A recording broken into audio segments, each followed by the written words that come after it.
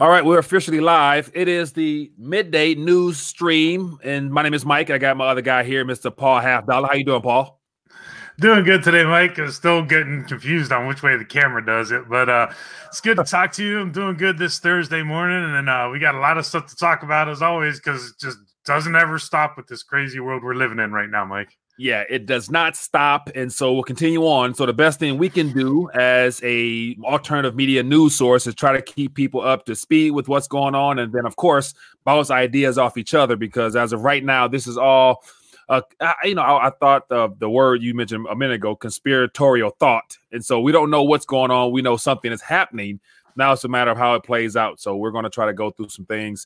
Mm-hmm. And as always, before I dive further, I want to just acknowledge a couple people via the live stream for what I can see. Mr. Low Blood Pressure's in the building. We got Rolf. We got Rowdy. We got Gary, Morning Light. And we got Babar. So we got a couple people tuning in. So I appreciate you guys for joining us. And so before we begin, I actually want to make it known that the goal is, if you guys are interested, if you want to get your thoughts and if you want to take it out there far right field, feel free to just in the chat, because once again, these videos, every video we've done has been demonetized. So there's no effort or no desire to support those that think outside the box. So with that being the case, what I want to do for super chats, if anybody wants to become a contributor to this work, feel free to share via super chat with a thought, idea, and then we'll definitely address it. And so, but other than that, we're going to dive right into it, Mr. Halfdollar. How about that? Mm-hmm.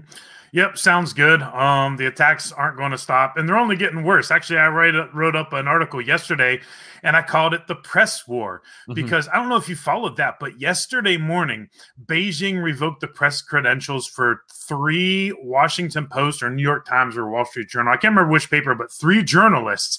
And then immediately the United States, like an hour later, the United States said that 5 news agencies have to register as foreign agents in the United States.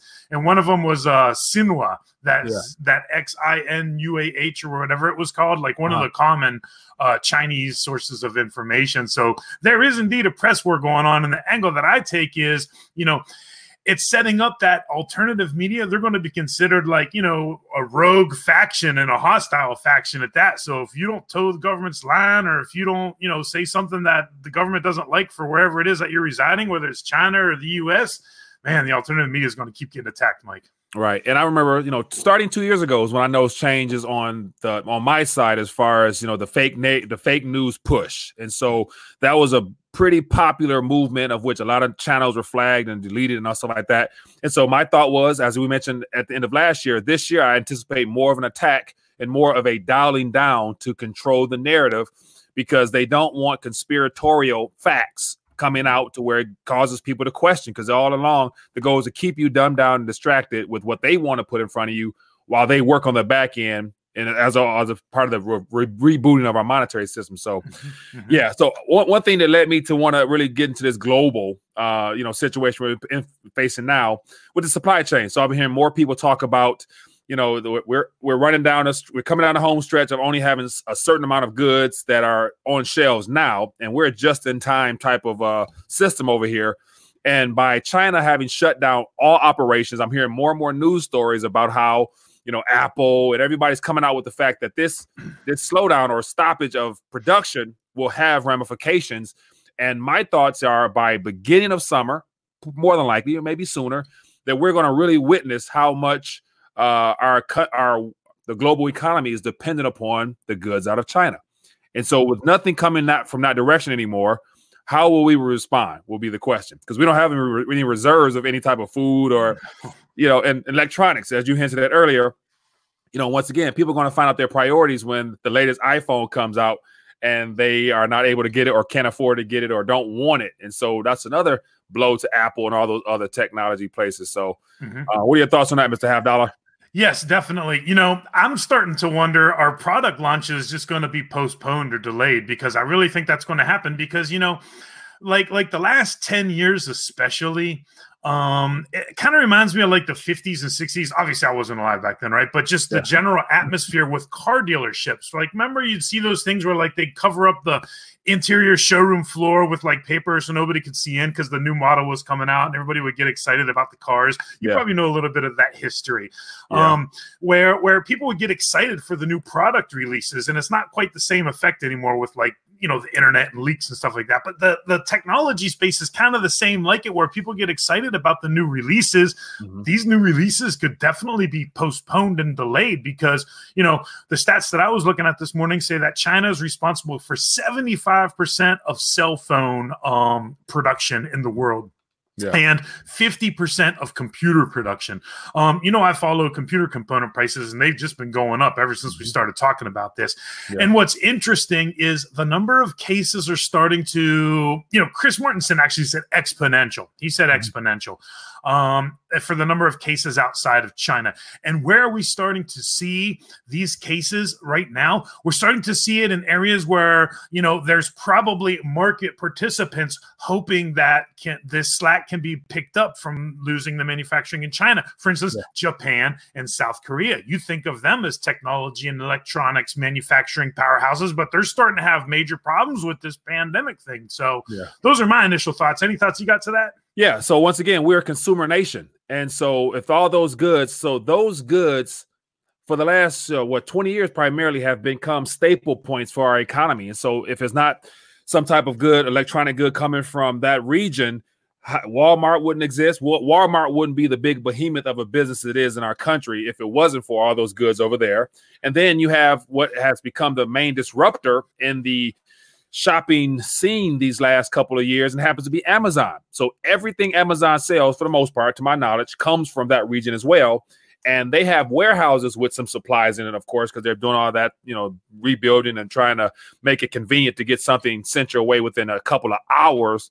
And so once again, what will Amazon have? So we got all the Amazon infrastructure being built out. We got the Amazon Prime drivers and all those businesses that are built upon Amazon being able to deliver stuff. But if they're not getting sourced from that region, then how does that really impact, you know, us on a daily basis? So we're going to find out real soon, I think.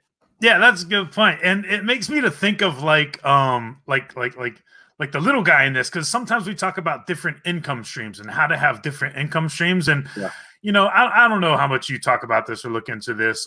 You know, I've seen this. Obviously, I don't do this myself, and you know, I don't participate in this. But there's a lot of sellers like on Amazon and eBay that do what they call like drop shipping, is my understanding. And what they do is like, you buy like something, right? Let's call it, you know, a keyboard, mouse, and gaming headset combo. And you think you're buying it from somebody, and like you are buying it from somebody in the United States, but it's getting drop shipped from China, right? So imagine all of these like little guys, so to say, not to be derogatory in any sense of the word, but just people that are doing this as an income stream. Wow, that's like instantly cutting off one of those income streams there.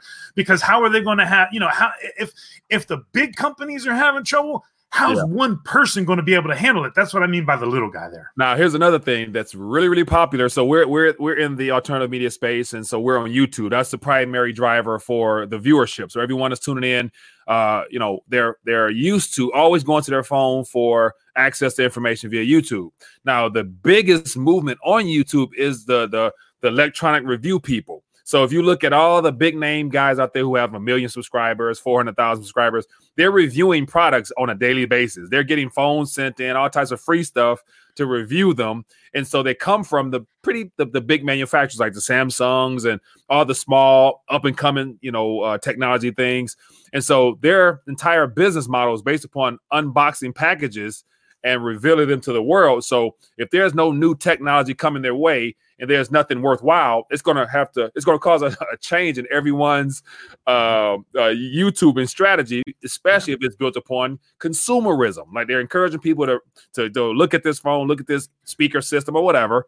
Once again, that's going to disrupt their flow as well. So yeah, like for my personal free time, I watch a lot of like computer like troubleshooting and building and repair videos. And I know exactly what you're talking about. They get all those samples all the time. And yeah, this is a dynamic where the problem is that they don't even see it coming because everybody's kind of still downplaying it, right? But think about this. I don't know if you got that first link that I sent you, or not the first link, just the one about Maersk, right? So Maersk is a shipping container company, right? The shipping containers. Yeah. And this is just coming out today. And here's a few things to think about, right?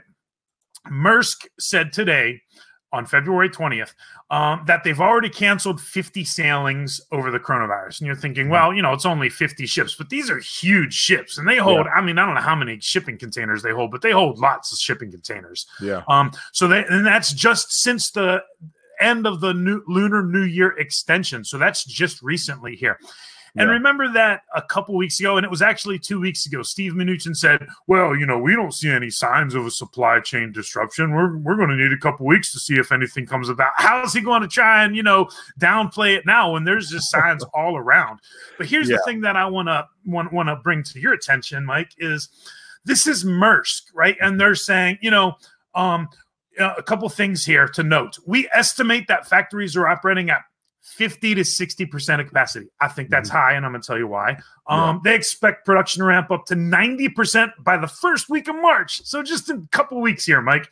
And then something about 1%. Where did it say 1% in this article? But it said something about, the forecast for shipping volume growth of less than 1% is pretty downbeat. So, you know, think about this, right? Maersk is a public traded company. They're going to give you the rosy picture because they don't want to spook investors, right? They don't want people selling Maersk. So think about that. Probably the number is lower than what Maersk is saying. And they're saying, well, we're still going to grow. Could be less than 1%, but we're still in growth mode. We're still in growth mode. The economy is collapsing and companies are still saying we're growing and you know, we're just going to grow a little bit slower. Yeah. Now watch this. The biggest now I won't say it's a lie, but it's a boost of confidence. Everything that comes out from the mainstream narrative, mainstream media or mainstream narrative has to be something that's overly optimistic. And so just saying 50, 60% slowdown or whatever up to capacity, that's a very nice number. But yet think about this. If China is on complete lockdown, if majority of the regions that do all the production are on lockdown because everyone's been either self-quarantine or forced quarantine, that means that they're not really working. Therefore, how could capacity be 50 to 60%?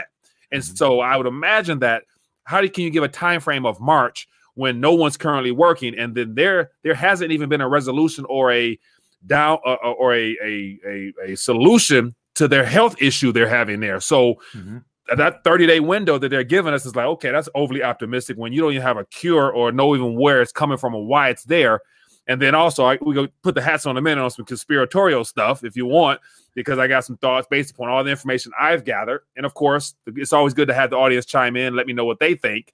But once again, March, okay, come on, I don't believe that one bit. Yeah, exactly. Because here's the other thing, right? It's like, you know, if you have a car, right? If you don't drive that car, if that car just sits there, the car is like kind of like, I don't want to say breaking down, but like the battery goes dead, the tires go flat. Like if you're not actively driving your car, it is essentially like deteriorating.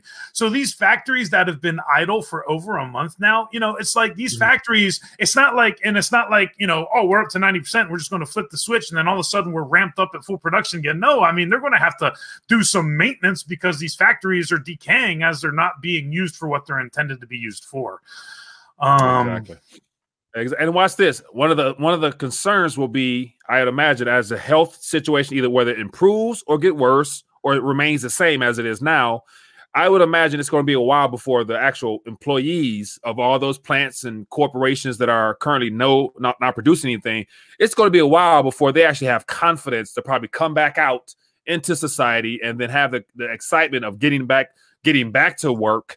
And then just out of sheer fear that unless you know, however it's officially spread over there, they're quarantining actual physical items. So the confidence of going back into your office building and wanting to touch the doorknob and wanting to touch how do you sanitize and remove all the topical concerns of contracting it again, especially if they don't know how to contract in the first place outside of the respiratory aspect. So yeah, it's not going to be smooth sailing right back into work anyway. And it cannot happen in 30 days, in my opinion. Yeah. And a lot of those places, if you're talking about electronics manufacturing, some of those places have to have good air conditioning in them.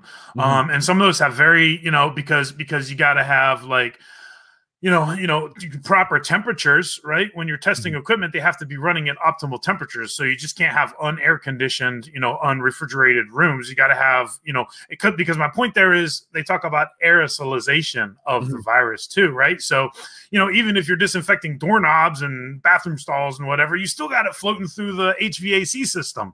Yeah.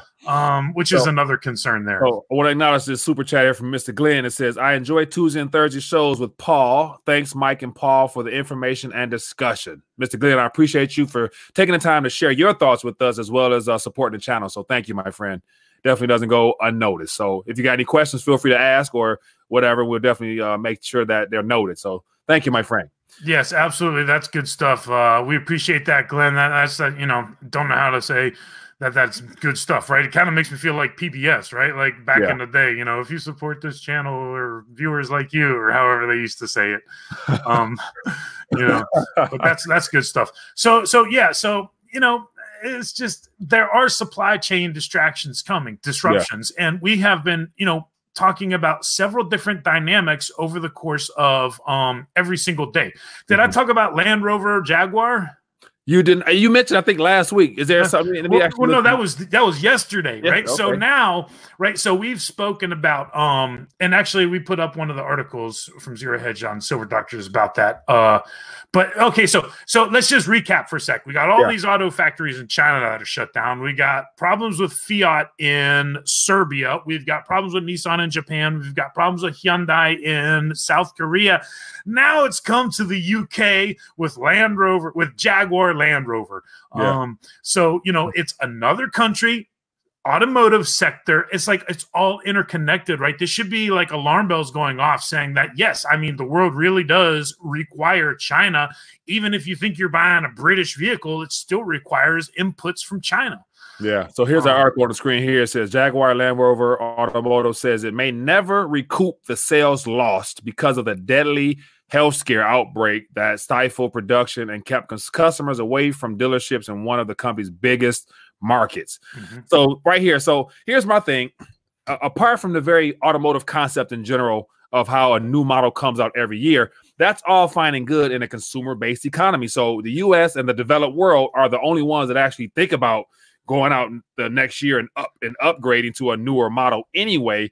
And I think this whole health scare situation will really put the consumer's perspective or priorities into perspective. Like, so once again, if your health is your primary concern, then your financial stability and long-term effects on the markets and stuff like that, you're not really concerning yourself with the latest and greatest model. So no matter what bells and whistles you put in that coupe or that truck, it's like, okay, I can manage with what I have now. No need to upgrade, no need to trade in. I'm fine. So just the idea that these concerns for the next 6 or 7 months will mean that no one will more than likely be willing to go to a dealership, especially if you're following all these events here, because how important is a new car when you may not have a job at the end of summer because your corporation has to lay off because of they're not profitable, because they're not no longer, so the chain of events that will unflow will lead to nobody really want to go to a dealership in the first place. So Yep. I've got a contact that works at an auto parts manufacturer in Ohio that I'm starting to talk to. And I think next week we're going to be talking with them, hopefully here. And the bottom line is the automobile supply disruptions are starting to manifest in the United States in and of itself. It's just not being discussed right now, but it's coming. I mean, it's going everywhere. And that goes on what we hit on Tuesday. What's Mexico's plan? Their plan is to just get parts from the U.S. and Canada. But if the U.S. and Canada don't have parts, then sorry, no luck with that. Yeah. Now watch this. And so just from the very thought of the video I did, I think it was middle of last year. Yeah.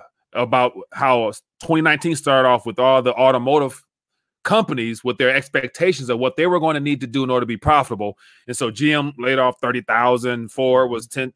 So the big three here in the state of Michigan, in the region of Detroit, started off 2019 laying off.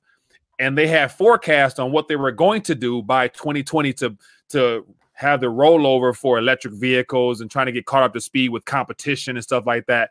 And they were projecting major losses then. And that was not even factor in this current economic slowdown that's been brought on by this health concern. So the numbers they threw out last year will definitely take effect this year.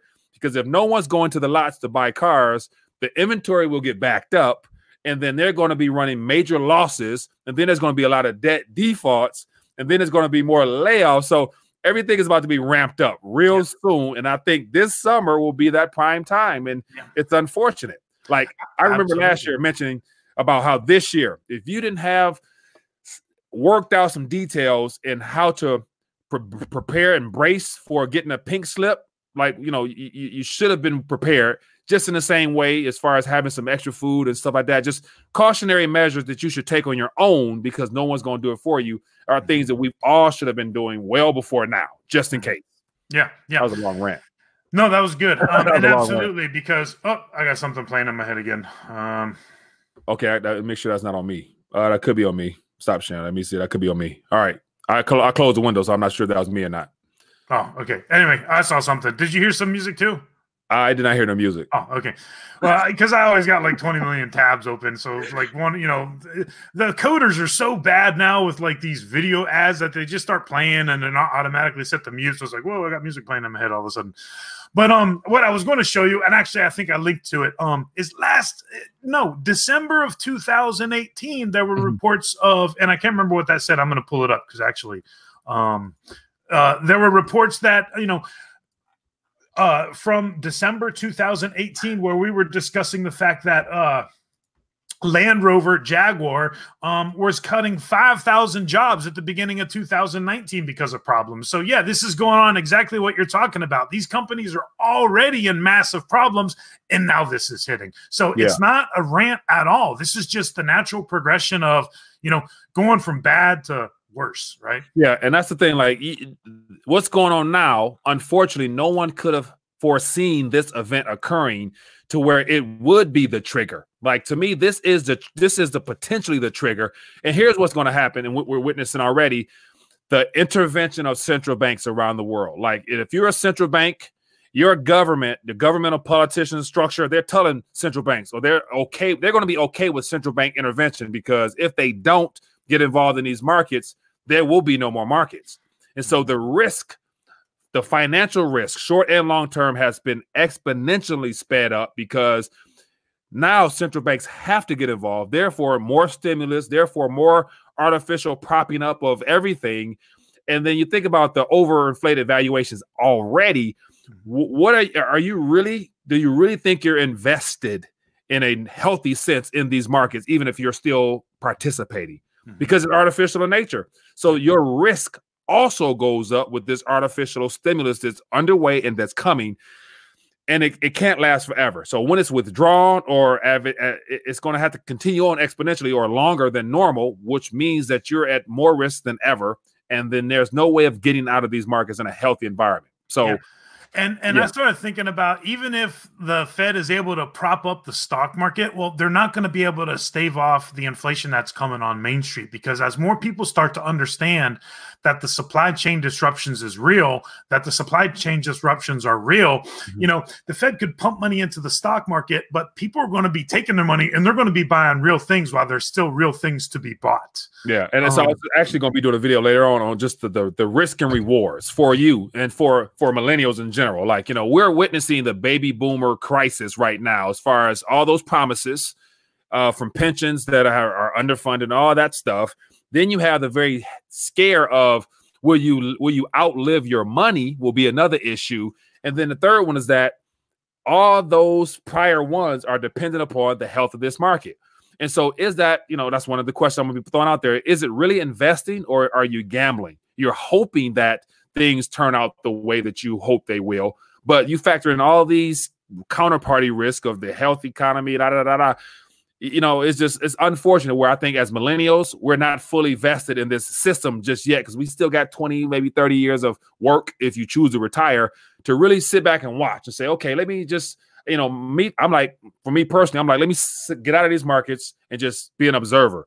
I'm not concerned with the rewards, because I'm you know, the risks are much higher than the rewards to me. I'd rather focus on things that are constant, that are not subject to the manipulation of central banks in the form of things that are actually real, which are tangible, physical metals, as well as land and things on a periodic table. You know, those are things that are constant. They've been around, they're going to be around, and they're not subject directly to other people's mishandling or misdealing. So yeah, I'm ranting too much, I think. No, that's well said, because the NASDAQ, right? The NASDAQ is an exchange. That's what Apple is listed on. Apple's already said they're experiencing problems, and I don't know if it's a new all-time. Well, actually, it looks like we're plummeting right now. After obviously getting ramped up again this morning. It's gonna be bad. It's not plummeting bad. The Dow's only down 183, but as far as the NASDAQ's still hitting all-time record highs, Mike. Before the day is over, we're gonna be back in the green again. Watch. I mean, that's how crazy it is out here. Like, you can have all this stuff going on, companies admitting that they're going to be taking some hits, but all of a sudden their shares go up. Like, and sugarcoating the hits. They're sugarcoating the hits is what they're doing right now. They're trying to make it sound like, well, it's just a little scratch here, and you got your arm cut off. It's not just a little scratch, right? Your entire supply chain's been disrupted.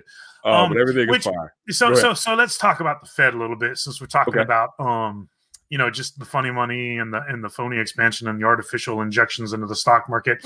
Yeah. The minutes came out for the January meeting, and I don't even really look at them that much, but I just wanted to, just bring one little thing, or two little things to the attention here. And I put this little article up yesterday on Silver Doctors, and I got to reopen it since I had that noise playing in my head here.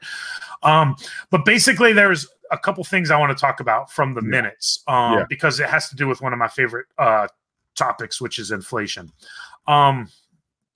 So I'm going to just read while you have the bolded areas. Go ahead. So basically they're talking about their 2% objective. And they're saying, some of the participants, so this is at the very end of January, the 29th, right? And I think it might have been 29th and 30th or 28th and 29th, or the 30th and 31st. But, most participants expressed concern that symmetric inflation range around 2%, following an extended period of inflation, mostly running below 2%, could be misperceived as a signal that we're comfortable with continually missing below our inflation objective. So basically they're saying, we're worried that the image that we're portraying is that we're not able to get inflation up. That is literally what the Fed is discussing. I mean, what kind of a backwards world do we live in?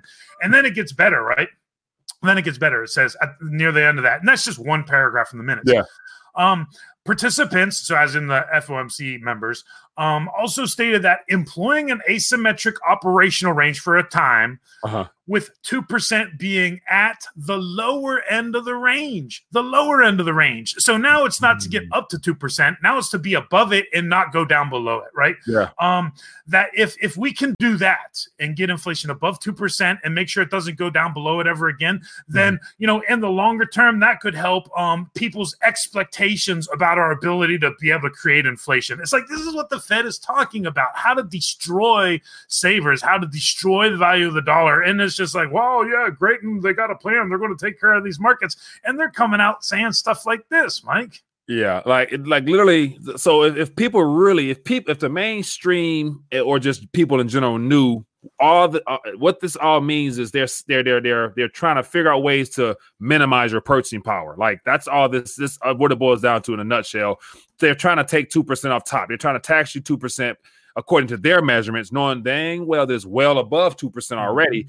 But what that means is just, you're going to work harder, you're going to save more, you're going to do everything as normal on your end, while on the back end they're trying to take away more of your purchasing power. And so you're going to lose. It's a no-win situation in a fiat debt-based system if you're depending everything upon your national currency and doing business in your national currency. So yeah, man, like, this is real.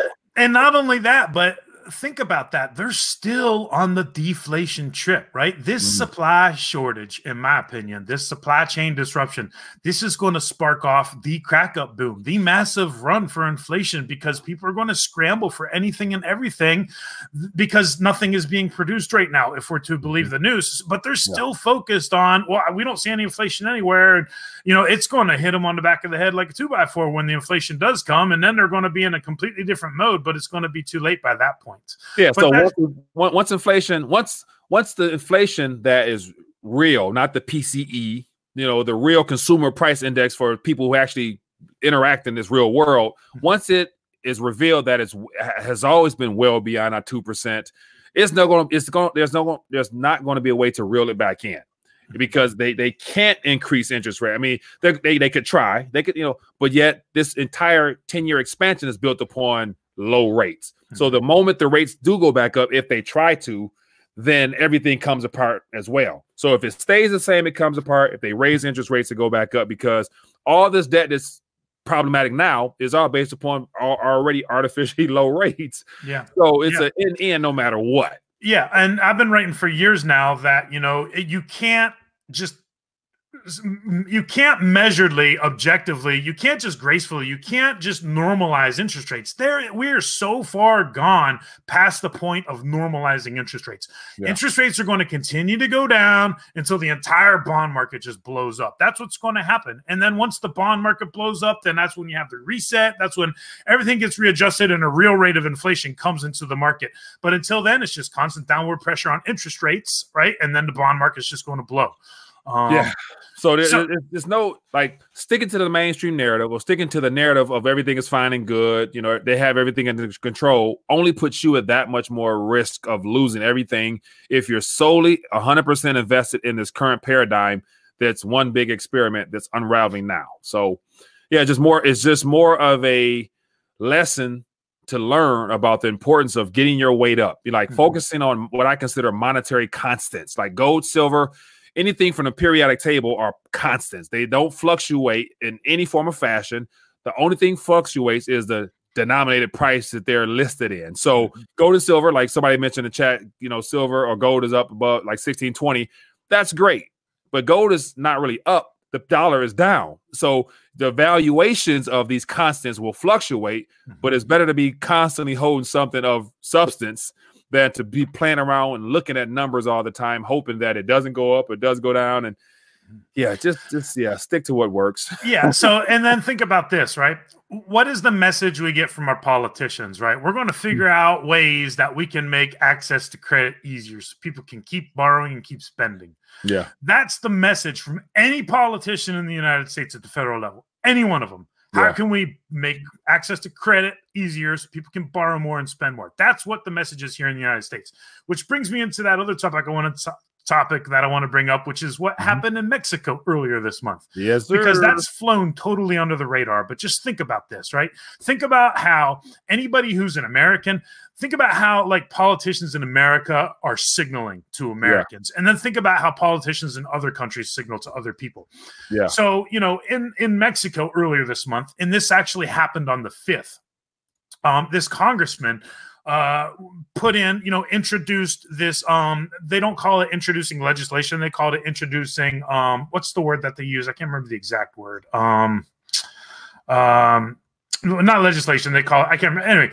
Anyway, here's the point, right? This Mexican senator, he's essentially what would be the equivalent of a U.S. congressman. So he's not like a senator. He's more like a congressman because he's in the lower house in the Mexican Congress. On February 5th, he started saying a bunch of things, right? And I summarized what he said. And and this is below the video there, but let me read off a few of the things that this Mexican said before Congress in Mexico, what this federal politician said. He said, silver produced in Mexico should stay in Mexico and be used to strengthen Mexicans' savings. There's currently no real way for people to save as currency and bank devalues over time. No modern currency, including U.S. dollar, and he also said virtual currencies, are backed by anything. But we can back the Mexican peso with silver, and it'd be a great benefit, not just to Mexicans who are savers, but to all of Mexico.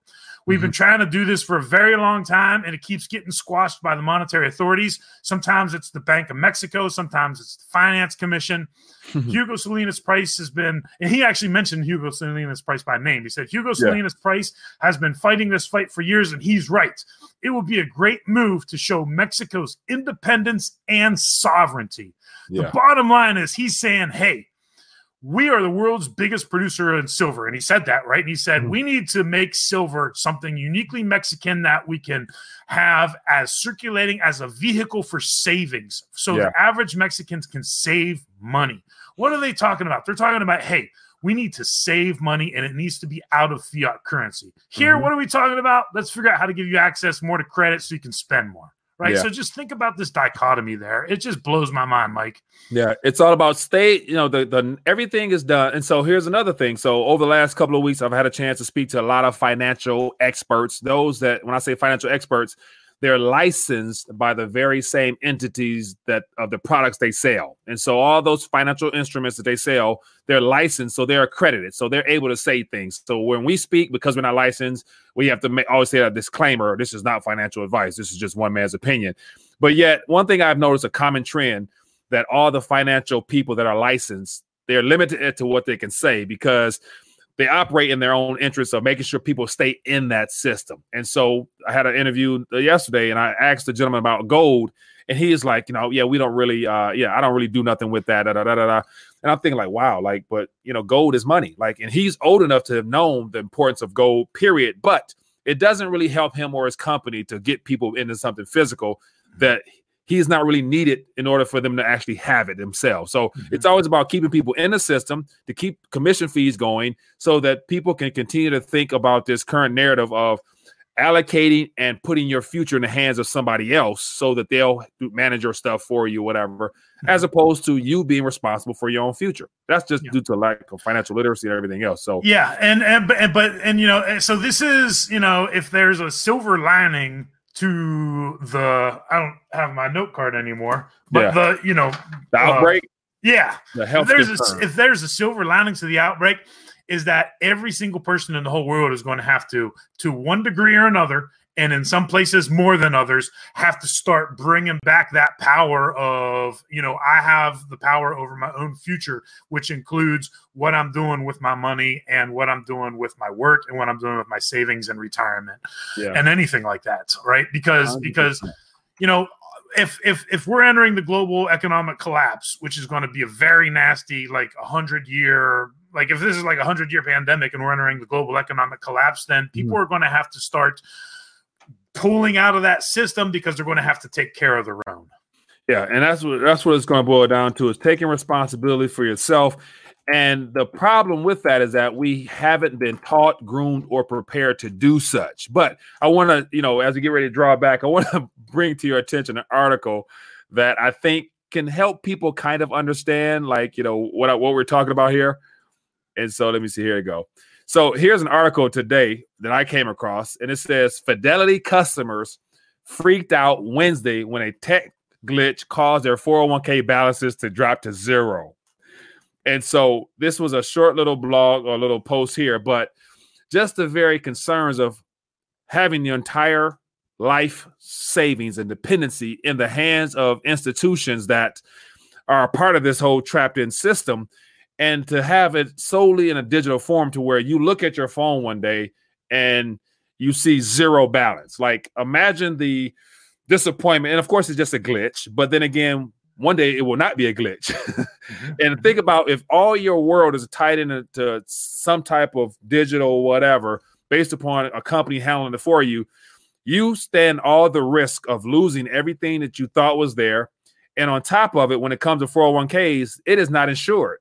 And so it's one of those things where all the risk falls on you and very little reward in the short term. So I think this is something that we can learn from, because as of now, it's a glitch, but one day it will not be a glitch, in my personal opinion. So, but and and a couple more thing about glitches, right, is that, this is also going to be like right now, it's kind of like a no harm, no foul. Whoops, our bad, our mistake. Yeah. But what if the market's going down, right? Because glitches are notorious when the market's going down. And, what do people want to do when the market's going down? They want to sell and they want to get out of that. But if they don't have any access to their funds, or if they don't have access to their brokerage account, or if they can't sell any of their shares, I mean, how are they even going to do that? That's one. And then number two is, it's like, even if it is a glitch, right, it could also take time for these things to sort themselves out. Whether they were able to get it back up and running within the day or not, that's one, best case scenario. But these things in and of themselves, depending on what they are, they could take some time to be worked out. And then time is money, obviously, right? Right. And I think ultimately, and once again, because I follow this retirement stuff probably a little bit more than normal, I've seen different hedge funds and money managers who operate on behalf of individuals with, in the millions, billions, or whatever, whenever there's a panic sell-off in some area because of the amount of risk now that has been passed on to the holders of these accounts, because all chasing returns, so they got to go out there and be a little bit more riskier. When it's time to get out of those things, they're not as liquid as they used to be when it was just more simpler products. Now these products are so complicated that you can't just sell them out. So what they've done is they've actually shut off access for people to get to their funds, and not even, if you can't even get to it, you can't even sell it. So what's going to happen in this digital age we're in now is just that kill switch will be cut on. They're going to just say, no trades, no sell-offs, no nothing. Please, we're sorry. We'll get back with you next week, like type of things. And imagine how pissed off you're going to be if you're trapped in a system, which is just built into the cake, because they can't afford to let you actually get out of it, because once again, they don't have enough cash sitting there to give it to you. So that's right. You bring up some great points. We're talking about like gating in investors. So that's one of the terms that's used. And you bring up an awesome point, because, people want to start getting their, because it's written into the terms and conditions, right? I mean, who reads terms and conditions, right? These things are like, pages and pages and pages and pages and pages long. And like, if we read the terms and conditions out of everything that we do in life in the modern area, we would never do anything in our entire life other than read terms and conditions. That's how ridiculous our society is. But my point with that is, investors, whether they know it or not, they signed up for these terms and conditions. So what happens is, like, say you're invested in some sort of hedge fund or mutual fund or something like that, and you're trying to get your money out. Well, they got to go sell some bonds to be able to give you your money. But if nobody wants these bonds, or if these bonds have gone down in value or if something like that, then they can't give you your money. So that's why they lock these people in. And then the fund just slowly starts to go bankrupt, and then you just lose your money. And sorry, that's the terms and conditions. And we did what we could, and you understood the risks, right? So, I mean, this is a mess in the making. This is a mess in the making. And and I don't want to switch topics here, but I just want to say one thing real quick before I forget. It's very interesting watching the price of crude oil right now, because we're talking about like prices and inflation and stuff. And we know that there's going to be a drop in oil demand. I don't understand how there cannot be a drop in oil demand coming off of this. Flights stopping, cargo ships not moving, economic activity not pumping out at the factories. There will, in fact, be a drop in oil demand. But oil prices are going up, Mike. Oil prices have been going up. We're back up close to $55 again. And everybody's talking about the bottom's going to fall out. Get ready for the low 20s. So the question that I have is the monetary inflation and money printing essentially now starting to outpace the net, starting to be on net more of an influence on the price of oil than the drop in demand? I mean, these are like, wow, this is all coming to a fore.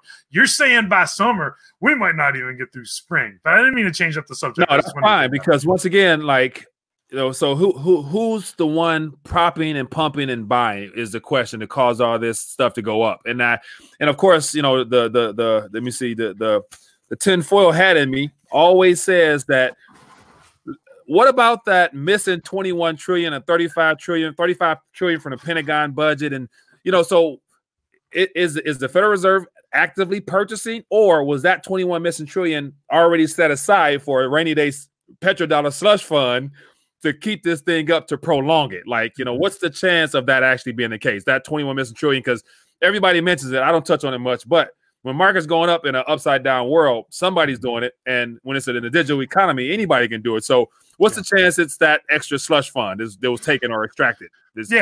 No, totally, that extra slush fund. But, I don't even think that it stops at the 21 trillion, because, the other thing is it has evolved to that. What do they call it? Like the FASB, or I can't remember the term that they used. Rob Kirby was talking with you. I know what you're talking about. But basically where, like, the government and any kind of national security reason, which even boils down to companies, right, cannot say what's actually going on in their books for national security reasons. So I'm sure that it's way more than just 21 trillion. Well, this health scare is definitely qualifies as national security type issue, to where at this point, there's no amount of money or no amount of currency that can be written on somebody's checkbook to cover some of the potential losses. Because if there are substantial losses that will cause markets to correct, then that right there goes the petrodollar system, because I doubt the world is willing to just re-up back into the same system that's entrapped them as well with all the sanctions and the heavy debt loads that they're carrying and the destruction of their currencies because everything is pegged in dollars, it seems. So, yeah, man. But no, I had to put the hat on for those that may not be aware. Just, whenever we go far left field, which that wasn't really far left field, but, it's one of them things that I thought was worthy putting the cap on. So. Yeah, then we got to put it on at least once a show. That'll be good. Exactly. So. Fast for 56. Okay. To the chat. Okay. Yeah, that's the one. That's the one that I was wondering about what the name was. So thank you for that. Norm. It's not normal to know that right off the bat. So exactly,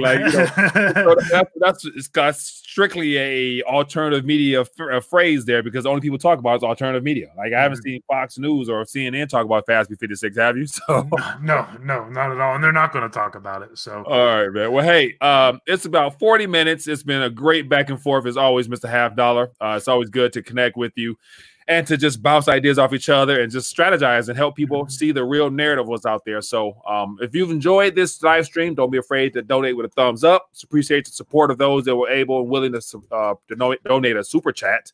And other than that, we'll be back at it another day next week. Catch us tomorrow on Silver Doctors if you guys want some more of this type of back and forth.